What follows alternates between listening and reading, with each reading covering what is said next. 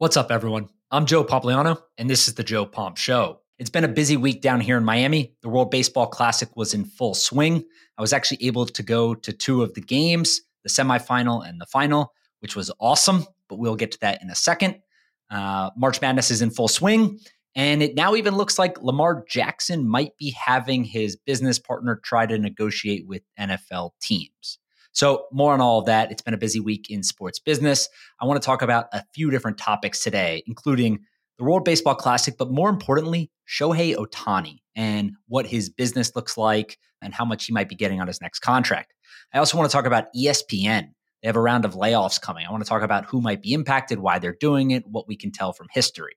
And then thirdly, I want to talk about the XFL. We haven't talked about the XFL much, but it's obviously the spring football league in America. It's back in business, back from the dead for the third time now. And we have some viewership numbers that I want to talk about. So we'll get to all of that. The one thing that I do want to ask out of all of you is to obviously listen, share, subscribe to the show, etc. But also DM me on Twitter any questions you have about the sports business world, anything of that nature. I want to start a mailbag section of this podcast where I take questions weekly or bi-weekly. We'll figure all of that out. But I want to interact with you guys a little bit more. And I got a few questions last time when I gave my email out at the end of the podcast. But shoot me a DM on Twitter. You can email me. My email is jmpompliano@gmail.com. And I want to take in some questions. I'll answer them on the following podcast, and we can just go back and forth and talk through some of this stuff. So without further ado, let's get into this week's episode. All right, let's talk about the World Baseball Classic. Like I said before in the intro, I was able to go to two games here in Miami. I live in Miami. The games are at Lone Depot Park, which is where the Miami Marlins play. I tweeted out a couple videos, so if you want to see what the action looked like, go there, check them out. But my main point was that this was nothing like baseball in Miami typically is. So for those that don't know, the Miami Marlins draw no fans. I moved here a few years ago. I've probably been to 3, 4, maybe 5 games since I moved here, just as a baseball fan. I don't really have a connection to the Marlins. I don't like the Marlins per se, but when other teams come to town, the Yankees, Padres came, I went and watched them. Basically, other teams that have good players, I go and watch. Tickets are generally pretty cheap. You can get in for $10, $15 if you want with the cheapest ticket. The lower bowl has people in it, but the second level has no one in it, and certainly the third level has no one in it. You can basically sit wherever you want, but what I typically do is I pay $40, $50 and I sit behind home plate, 15 rows up. So it's a great seat, but the atmosphere is dead. No one really cares. It's mostly away fans, etc. So baseball is pretty much dead here in Miami for at least the last few years, and from what I've heard from other people, at least a decade now. So it's been fun as hell seeing all these fans come in here, the passion, the excitement, the energy in Miami. It's just been amazing. And it's all credit to Major League Baseball and the Players Association, who collectively started the World Baseball Classic nearly 2 decades ago, almost, 15 years ago. So we've talked about this before. I think most people understand what the World Baseball Classic is. But let's run through some of the numbers, because I saw online there was a narrative maybe a week or two ago, and we've talked about this, that the World Baseball Classic was stupid. Players were getting hurt. It was unnecessary. It wasn't good for the game, et cetera, et cetera, et cetera. I think we put that to bed. I think most people realize that's dumb. That's irrational. This is important. Baseball has been losing popularity. This is injecting it back into the game. It's global. People are watching. It's during spring training, so when there's not necessarily good games anyways, playoff atmosphere, et cetera. So I think most people understand that. But now what I've been seeing is people online are saying, it's just a Twitter thing. Only people on Twitter care. The viewership numbers aren't that great. So right before I started recording this podcast, I went and I jotted down just 4 or 5, maybe 6 of my favorite stats from the World Baseball Classic. So I'm going to read a few of them to you here. There were 1.3 million people that attended World Baseball Classic games. That's a record. And the previous record from 2017 was broken during pool play. So after pool play, everything was a cherry on top. That was a record from pool play onward. 1.3 million people went through the turnstiles at World Baseball Classic games, a record. The tournament made $90 to $100 million. I got this from John Wall Street, who writes a great newsletter. He broke it down with an executive from Major League Baseball. The tournament made $90 to $100 million in revenue, and it's already profitable for Major League Baseball and the Players Association. Fox is paying for the broadcasting rights for the first time ever now. They used to broadcast it for free. Obviously, the skill level was up. I think there was 7 Major League Baseball MVPs. There was 2 reigning MVPs from the Japanese league. There was Ohtani, etc. But there were 5.2 million viewers on FS1 for the final game. And this is important for a number of reasons. But most importantly, the game wasn't on Fox's main network feed. And that's important because that's in more households. That's the one everyone watches. You don't need the package and everything. It's a broadcast cable network channel. The game was on FS1, which is a secondary channel, which I'm assuming Fox is trying to stop churn and kind of stop the bleeding on that a little bit. So they put some more important events. But 5.2 million viewers is pretty damn solid for FS1. So solid that in total, I think the World Baseball Classic averaged 6.5 million was the peak. The average was 5.2. And the 5.2 made it the most watched baseball game out of the regular season. So not counting playoffs, but if you just looked at Major League Baseball's regular season, and if you excluded the Field of Dreams game in 2021, which was a spectacle and MLB put a bunch of promotion into it and spent millions and millions of dollars promoting that, building the site, etc. If you take that out and only include regular season, it would have been the most watched Major League Baseball regular season game since 2011. So more than a decade. That's how important the World Baseball Classic was. And if you think it was just Americans, you're wrong. So I have a few numbers here from Twitter specifically that just show some of the reach. 9 of Major League Baseball's top 10 most liked tweets of all time came from the 2023 World Baseball Classic. So if you looked at all the tweets they've ever done in the history of the account, 9 out of the top 10, the first 9, not the 10th, but the first 9 are all from the World Baseball Classic. Shohei Ohtani's strikeout to win the World Baseball Classic is their most liked tweet ever with 200,000 likes. Take a guess on what's number 2. Number 2 is the Astros 2022 World Series congratulations post. That had 30,000 likes.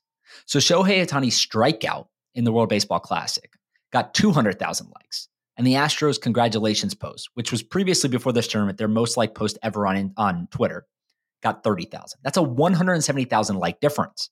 Furthermore, Fox's tweet, so that was MLB's Twitter account. This is now Fox's. Fox's tweet about Japan's World Baseball Classic Championship has 275,000 likes in just 36 hours. Their previous record was just 20,000 likes. And their top 35 most liked tweets have now all come in the last 2 weeks from the World Baseball Classic. That's in addition to them adding 100,000 followers. I mean, that's just insane. Literally, Fox's top 35 most liked tweets ever have all come in the last 2 weeks. This is a global tournament. People care about it outside of the United States. We had huge numbers in the Dominican Republic, Puerto Rico, other countries, especially Japan. There's a number out right now. It's unconfirmed at this point, but a few different people have reported on it that 97.4% of all TVs that are active, right? So this isn't, you don't take every single TV that's in Japan. The way this works is the TVs that are active during this time period, the share was 97.4% of all TVs in Japan were tuned in to watch Shohei Ohtani strike out Mike Trout to end the World Baseball Classic. That's 97.4%. I mean, that is literally insane.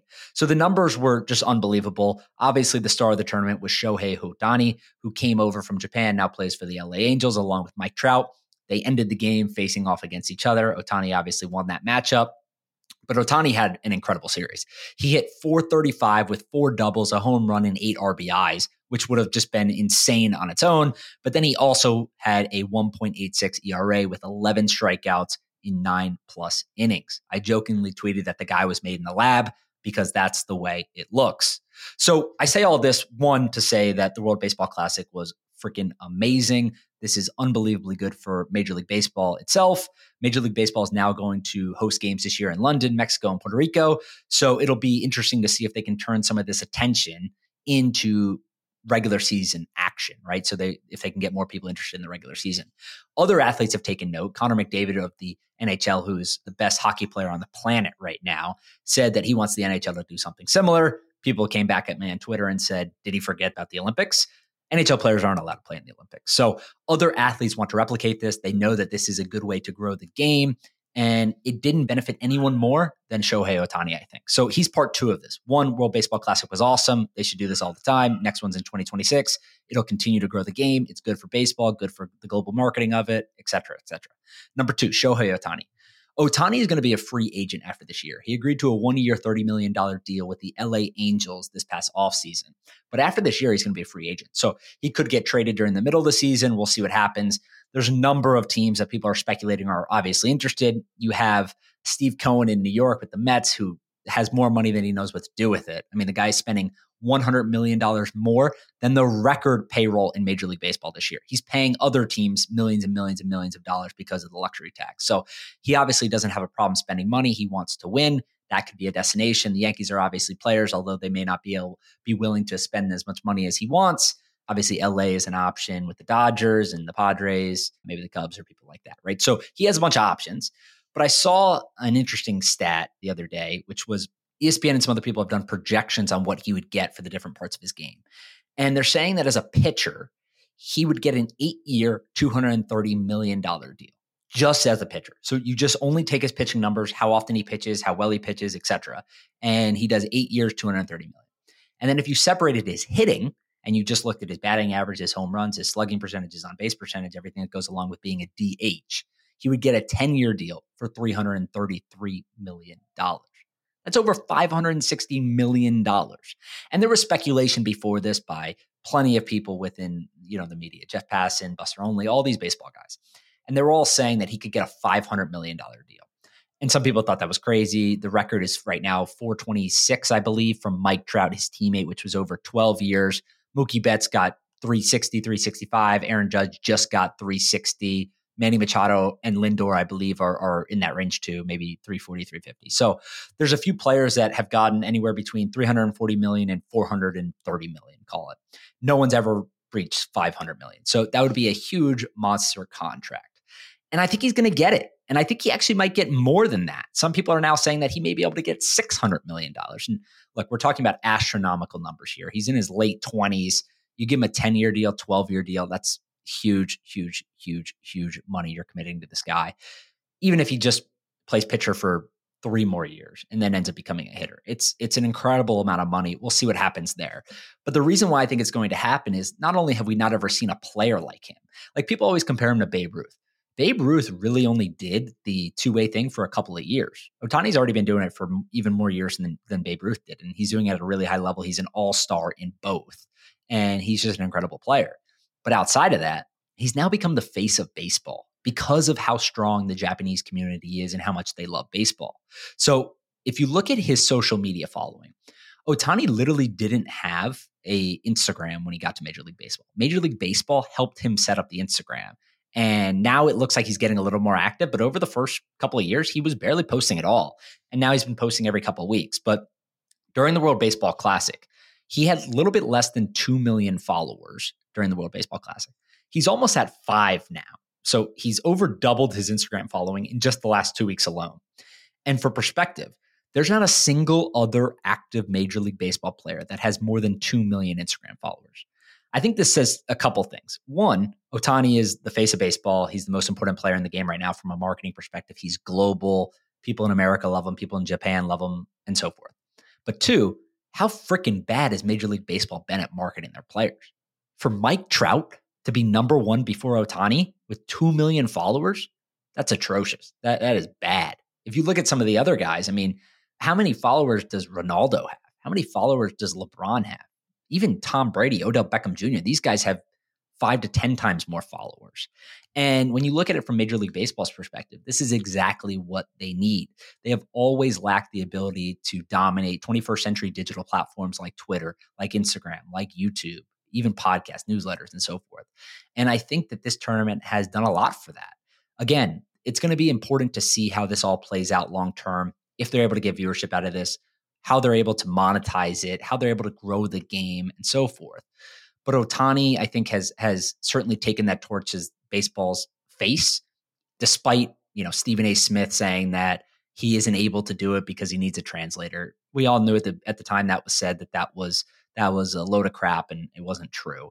And it's proven that Ohtani now gets $20 million in endorsement money. I don't think anyone else has over $5 or $6 million a year. He's by far and away the most impactful player in Major League Baseball.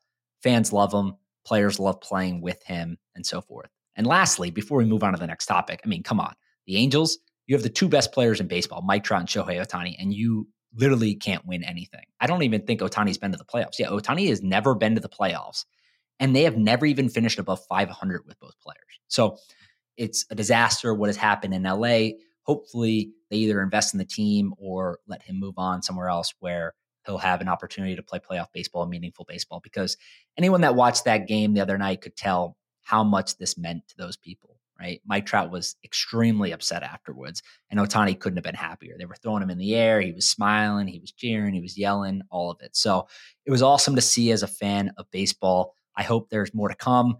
And the last thing I would say on it actually is that I bet that there's going to be even more talent at the next one. The thing with this has always been that players, some play, some don't play. Teams don't want them to play because they can get hurt and so forth.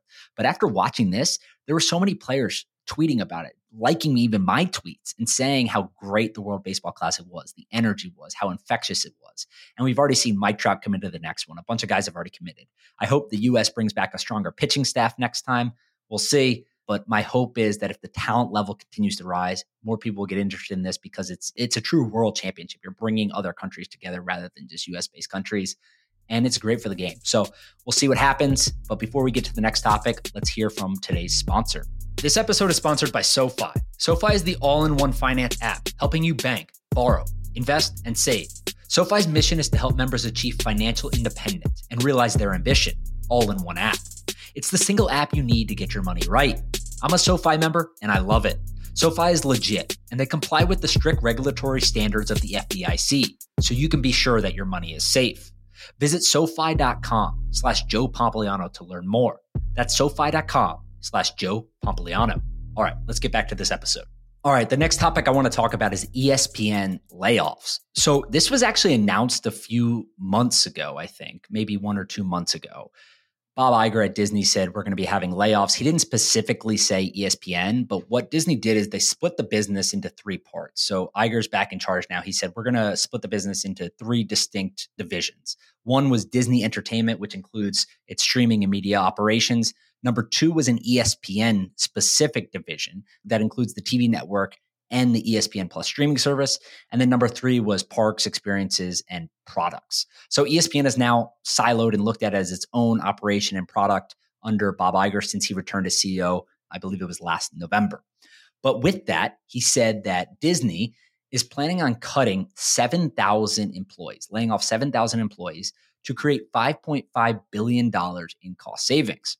So even though this was said a little while ago, it was reignited this week for some reason. If you Google ESPN layoffs, there's every outlet in the world is writing about it. And it's because Stephen A. Smith on his podcast, as far as I can tell, this is where it came from. On Stephen A. Smith's podcast, No Mercy, he made a comment essentially saying ESPN is going to be making cuts. Heck, I could be cut. I don't think so, but I'm not trying to be cut. You know, they're going to lay a bunch of people off. It sucks. And the reason for this is pretty simple. ESPN has done this a number of times over the last few years. They cut 300 employees in 2015. They cut 250 employees in 2017, and they laid off another 300 employees in 2020. So they have a history of doing layoffs every couple of years, 2015, 2017, 2020, and now 2023. They trimmed some people, moved the business forward, and obviously reduced a little bit. Everyone that's been paying attention to the economy over the last few weeks and months and year now has realized that this is nothing new, right? These companies added tremendous amounts of jobs during the pandemic, and now they're cutting back. Amazon, Google, Facebook, Netflix, and now ESPN. ESPN is in a unique position because while they're simultaneously doing this, I think the real problem is that the Wall Street analysts have been telling them to build out and signaling to them to build out ESPN Plus for years now. They want streaming subscribers. They want to kill everyone else in the marketplace. They want them to go to the bundle that is Disney Plus, ESPN Plus, and Hulu. That's the most important bundle in the world. YouTube TV now obviously increased their price. That is a benefit to ESPN because ESPN is part of that bundle. So even if you just go sign up for Disney Plus, there's a decent chance a lot of those subs are converting just because of that. We don't know what the viewership numbers are. No one's telling us that. But the business is interesting because they're still getting $740 million a month or $2.2 billion a quarter from cable. So the way this works is there's 74 million homes in America that pay $10 a month as part of their cable bundle. So ESPN is $10 as part of that cable bundle. 74 million homes, you multiply that, that's $740 million a month, give or take, and out to a quarter, that's $2.2 billion. And And that's before a single ad is sold. So then they go sell inventory on that and they make even more money. So this $740 million number is down because now they only have 74 million households versus 100 million homes a decade ago in 2011. So that business has declined a little bit, but it obviously still generates a tremendous amount of cash for the network. And now they have ESPN Plus, which has about 25 million subscribers at $10 a month or $20 a year. So that's become a pretty big winner for them too. They're losing money on it currently, but the base is there and they're hoping that as churn starts to drop and the business continues to trim some fat, they'll be able to turn it profitable long term. The other unique situation here, though, is that ESPN has been throwing money around at talent. Troy Aikman got an $18 million per year deal to be an analyst for Monday Night Football. Joe Buck came with them, $15 million a year. Stephen A. Smith makes $12 million a year. So this is a huge amount of money being thrown out at ESPN.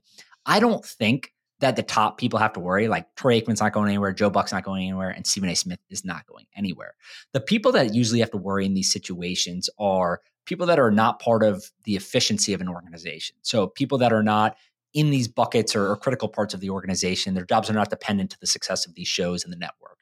The other people that are up for grabs here and may find themselves in a difficult position are people that make a lot of money, but are kind of considered that middle tier, right? It's analysts on SportsCenter, anchors on SportsCenter, or people that call games that may be making a few $100,000 a year that may be in difficult positions. Andrew Marchand was talking about this on his podcast either earlier today or yesterday. And he mentioned something similar of like, I think his number was $600,000. If you're making around that number and you're not reporting to the big time executives and you're not providing a ton of value, like your job's probably gone. And look, this is something that's an unfortunate part of the situation in sports. These companies are constantly trying to become profitable and make more money for the businesses that own them. And this is just the unfortunate reality that ESPN is up against, which is trying to become more profitable. There's been investor calls to spin off the business. They've said no, no, no. Now they want to show that they can continue to pay billions and billions and billions of dollars a year for these rights and spin it off as a profit through cable subs, through streaming subs, through products, through advertising, etc. So we'll see what happens. I don't think there's anything going to be happening, call it within the next couple of weeks, but over the next month or two, before the next earnings call, we'll probably hear some more noise about how they're going to be able to cut $5.5 billion in cost. I think $3 billion of it was from content. So, a couple, we'll call it $1 to $2 billion. Once you skirt everything else out, that's actually salaries and other parts of the business that are, I don't want to say easily expendable, but more easily expendable than others. So look, 7,000 jobs is a lot of people. That equates to about 3% of Disney's workforce. But I think ESPN has 8,000 employees globally. So if they cut 200, 500 again, it's still a pretty considerable portion of the business, especially here in North America, where I think the majority of those employees probably sit. So keep an eye out for that. ESPN is investing a lot of money in making sure that their streaming packages work. Investors want to see, as a publicly traded company under Disney, that they are able to turn a profit within the next few years. But keep an eye out. I'll update you guys as more happens. But for now, 7,000 jobs, undisclosed portion of that will be from ESPN. Some changes are coming. I wish everyone at ESPN the best of luck. It's obviously an unfortunate situation, but people will get through it. All right, right before we get to the XFL, I want to talk about our second sponsor. This episode is sponsored by Golden. Did you know that a Joe Montana jersey recently sold for over $1 million on Golden Auctions? Golden is the leading and most trusted destination for some of the most significant pieces of sports and pop culture collectibles. And better yet, it's not just for high-ticket items. Golden's marketplace is open 24/7, and weekly auctions featuring authenticated and graded collectibles, all just starting at $5. That means collectors of all kinds can enjoy the same quality, convenience, and seamless user experience that Golden is known for at any price point. And here's the best part. Golden is offering no marketplace fees for items sold up to $10,000. So vault and list your items on Golden's marketplace now to enjoy this limited time offer. I'm a big fan of the platform, and I think you will be too. Head over to golden.com to get started. That's Golden, GOLDIN.com. All right, let's talk XFL. So XFL, I think most people probably have an understanding of somewhat of the background, but I'll give you a little bit of a TLDR to make sure. So the XFL was started by Vince McMahon in 2001. It is an alternative to the NFL. It's a spring football league. Everyone knows. So it was shut down after 2001. It got off to a hot start, faced a bunch of issues, ended up shutting down. Vince McMahon brought it back, the CEO of WWE, brought it back in 2020. He reportedly invested $200 million. So if you go online, you can find he sold a bunch of WWE stock. He committed to selling even more. Yeah, I think he committed to selling $500 million. He actually sold $250 million, which is about 4% of the business. And he invested $200 million of it into the XFL, which went kaput, done, burned it, done. COVID came along. He had a 7-figure monthly burn rate. That means the business was burning 7 figures a month on expenses, losing money. So they shut it down. The big mistake that Vince McMahon made, and I call it a mistake because the viewership for the XFL's return in 2020 was actually pretty damn good. They were averaging 1.5 million to 3 million viewers through the first 5 weeks, anywhere between 1.5 and 3 million viewers, which again, it's not the NFL. The NFL is getting 15 million viewers a game. I don't know. And it's obviously less than that, but it's better than college basketball. It's better than baseball. It's better than a lot of other things that are on networks like that. So networks would have paid a pretty penny for that because it's valuable inventory. You got a lot of eyeballs. The advertising opportunities are there and so forth. So the mistake he made was that he did it on a short-term TV deal. So he signed a TV deal. I don't know if it was only 1 year or maybe 2 years, but all it did was cover production costs, which was about $400,000 per game. So he told the networks, hey, pay us $400,000 per game, cover the production cost of it. We'll bet on ourselves that the ratings are going to be there. And then we'll go out and we'll sell it for a multiple of what you guys are offering us right now. And it was smart because the ratings were there. Getting 3 million viewers, like I just said, is great.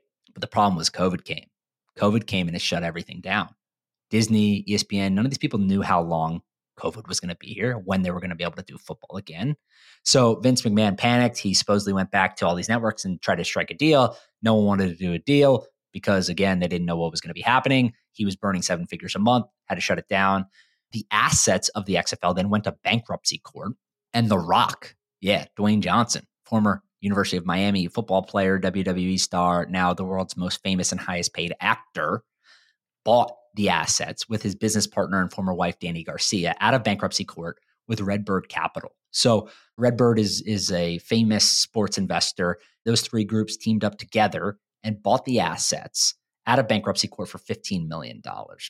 And what this set up was obviously the return of the XFL, but it meant that when you combine the NFL, the XFL, and the USFL, in 2023, there's now 46 of the 52 weekends have, we'll call it in quotes, pro football. That's interesting for a number of reasons. One, because the XFL was doing good numbers. Now they reportedly got it for a relatively cheap number. They haven't said what they've invested into the business. So $15 million for the assets, the trademarks, everything like that. But outside of that, they are spending millions and millions of dollars to relaunch this league, of course. So they haven't disclosed that, but they did sign a TV deal. So they did the opposite of what McMahon did. They signed a 5-year deal, a long-term deal with Disney and ESPN. So again, this is interesting because they signed a 5-year deal. It's not a 1-year deal. It's not a 2-year deal. It's not, hey, prove the ratings deal. It's a 5-year deal. And they didn't disclose the number. But if you think about what the product cost to put on and what you need the ROI to be over 5 years, right? It needs to be something where you're getting a return on your investment over those 5 years. Otherwise, you wouldn't do it. Why would you sign a 5-year deal if you're going to lose money every single year? You're not willing to put that money in just to test run it for 5 years. It's got to be a number that you're comfortable with, and so forth. So my guess is, and I've seen this confirmed by other people within the industry, I think they got somewhere between $20 to $30 million a year in TV rights from Disney and ESPN. And that number lines up with what I think it's worth, again, if you're getting a couple million viewers per game. So the reason why this is important, though, is because, one, it's a decent amount of money, and it probably makes them either not lose a lot of money or break even. But now all 43 XFL games are across networks like ABC, ESPN, and FX. That's putting you in millions of households. So again, the content can be amazing, but at the end of the day, if you don't have distribution, if the media rights don't work and the broadcasting rights are not in your favor, you could have the best league in the world and it doesn't matter. So that's been a really important piece for the XFL. I think they did a great job by signing that. But the flip side of this is the ratings aren't there. Oh my. It has been a bloodbath for the XFL over the last few weeks. So the first week was great. I was tweeting about it. Everyone was tweeting about it. It was fantastic. 1.3 million viewers average for the first week of the XFL. They had games on ABC, ESPN, FX, ESPN Deportes, ESPN Plus, and so forth. They averaged 1.3 million viewers. Great. It's not the 3 million that the first XFL did, but that was the return of the XFL after 20 years. Understandable that would be a little bit higher. 1.3 is a very solid number. Week 2, though, numbers dropped. 659,000. So we went from 1.3 million to 659,000. Again, not amazing. Not terrible, though. Decent. Week 3, numbers dropped again. 572,000 average viewers across week 3. So now we went from 1.3 million to 659,000 to 572. What do you know about week 4? Take a guess. Numbers dropped again. 507,000 in week 4. So 1.3 million, 659,000, 572,000, all the way down to 507,000 average viewers across week 4. But what do you know again? Week 5. Now, I don't want to give the XFL too hard of a time. Hardworking people, they know what they're doing. They're trying. They're putting on something that's really difficult. They're going up against a behemoth. They signed a technology sharing agreement. Basically, we're going to test some things with the NFL. But ultimately, it's really tough to go against someone that big. But at the end of the day, numbers aren't there. Week 5, last week, XFL viewership, 267,000 viewers for week 5. So we started the year at 1.3 million viewers. Week 5, though, 267,000 viewers. So that's obviously drastically low. It's just not good at all. The highest game last week only had 320,000 viewers. So again, not good at all. And what it comes down to is a couple of things. March Madness is obviously in full swing and the World Baseball Classic is in full swing. So when you're competing with those two for timeshare on TV, the XFL is going to fall behind. I'm sorry. That's just the way it goes. The important thing now will be seeing if they can improve on this come next week. So the XFL is going to have some games coming up on ABC, which is the premium network for them, right? They want to be on ABC and ESPN as much as possible because those channels just draw more eyeballs than ESPN2 and FX and Deportes and ESPN Plus. Those channels, ABC and ESPN, are what they want. So they have a bunch of games coming up on there. But it's just a difficult time of year. You obviously can't do it during the fall because you'll compete with the NFL itself. But then outside of that, we have March Madness. We have the World Baseball Classic this year. We have the Masters coming up after this. MLB season is now starting, though. So there's a few different things that are kind of taking away that eye share from the consumer. So we'll see what happens. It's going to be a long-term play here, right? They have 5 years, so they're not pulling the plug on this immediately. Redbird Capital has deep pockets. They can invest millions and millions and millions of dollars into this if it's necessary. Obviously, you want some upside and the ability to do this, but they have the capital and the cash ready to cover all operational costs that are necessary to make this business profitable. So I think personally that they are going to try as hard as they possibly can or die trying. I literally think that they're going to do this until they are proven 1,000% wrong. So it's to be determined if spring football in America can catch on. There just hasn't been enough of an appetite for it over the last few years. You could also argue that the product hasn't been there. And as soon as the product was decent, that COVID happened and so forth. So I'm rooting for them. I really am. I think that it's always good when people want to give others opportunities. And that's what the XFL does. It gives players that are outside of the NFL or players that want to make it to the NFL an opportunity to showcase their skills. And if the consumers want it, it should be there. If they don't want it, it's going to go away. That's just how business works. But we'll see. Outside of that, thank all of you for listening. I hope you guys have an amazing, amazing weekend. I'll be traveling this weekend for a wedding, so we'll talk when I get back here on Monday in Miami. But remember, DM me on Twitter so I have some questions and we'll answer them over the next podcast. Just give me what your question is. It could be small, big, large, whatever, and give me your name. And next podcast, I will shout you out and try to answer a few of your questions. So thanks again for listening, guys. Have a great weekend. All right, everyone. That's it for today. I hope you enjoyed this episode. And as always, I appreciate you listening to The Joe Pomp Show. Make sure you subscribe to the podcast on Apple or Spotify so that you don't miss any episodes going forward. And if you are looking for additional content, check out my daily newsletter at readhuddleup.com or follow me on Twitter at Joe Pompliano. I hope you have a great day, and I'll see you next time.